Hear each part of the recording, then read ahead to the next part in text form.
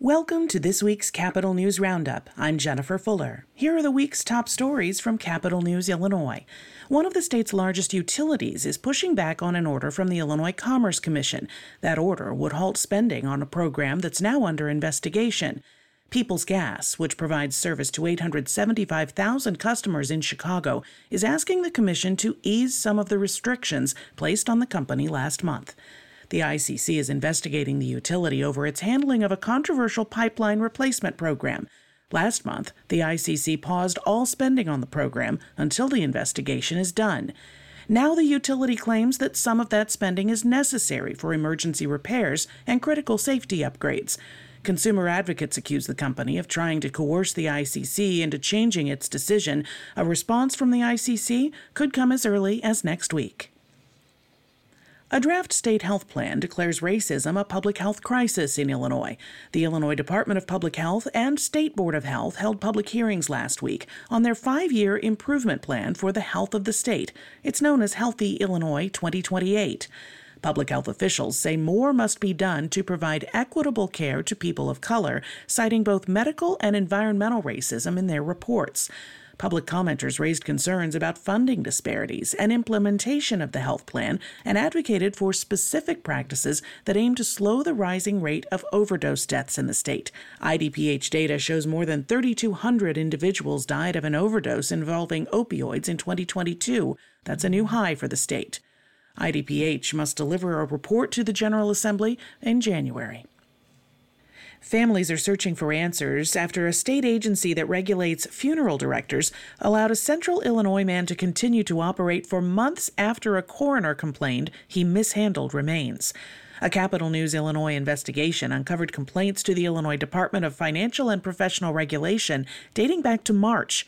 Gus Hines, who once ran Hines Funeral Home in Carlinville, continued to do business for more than 6 months, even though a county coroner complained after finding a decomposing body in Hines's prep room. Hines made news in October when Sangamon County Coroner Jim Allman announced he'd found 3 decomposing bodies at the Carlinville Funeral Home. Allman also confirmed some families who used Hines for cremation services were given the wrong remains. Hines agreed to a revocation of his funeral director license days later. State police and the Sangamon County Coroner's Office continue their investigation. Hines is not currently facing any criminal charges. Illinois families with infants and toddlers now have access to free children's books through the Dolly Parton Imagination Library. Governor J.B. Pritzker was in Bloomington on Tuesday to announce the official launch of the state's partnership.